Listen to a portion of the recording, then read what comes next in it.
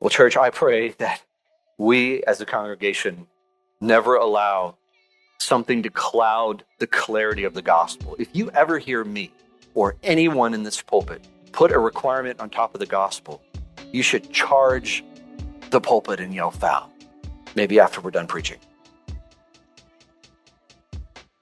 Because this is why.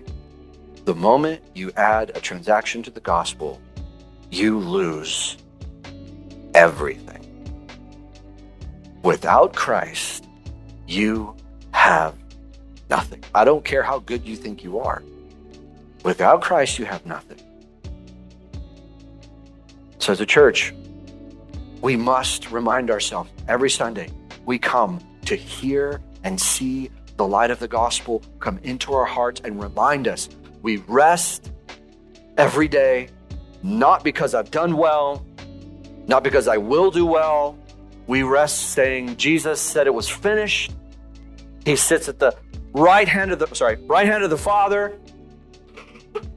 The reason he sits down is there's nothing left to do. He doesn't sit down and say, okay, y'all, hope you make it. He says it's finished, and now I'm going to sit down, and I'm going to intercede on your behalf till you make it home.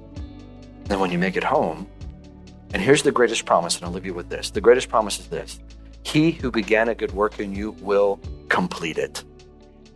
Those whom he justified, Romans 8, he will sanctify, and those whom he will sanctify, he will glorify. What that means is those whom he made clean, he will conform, so they look like Jesus. And those whom he conformed, he will make perfect one day.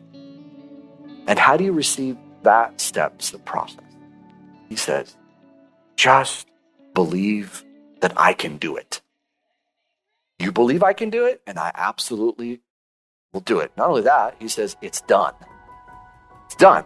It's taken care of. Thank you for listening.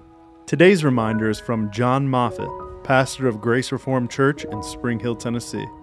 Everyday Grace is a listener-supported podcast.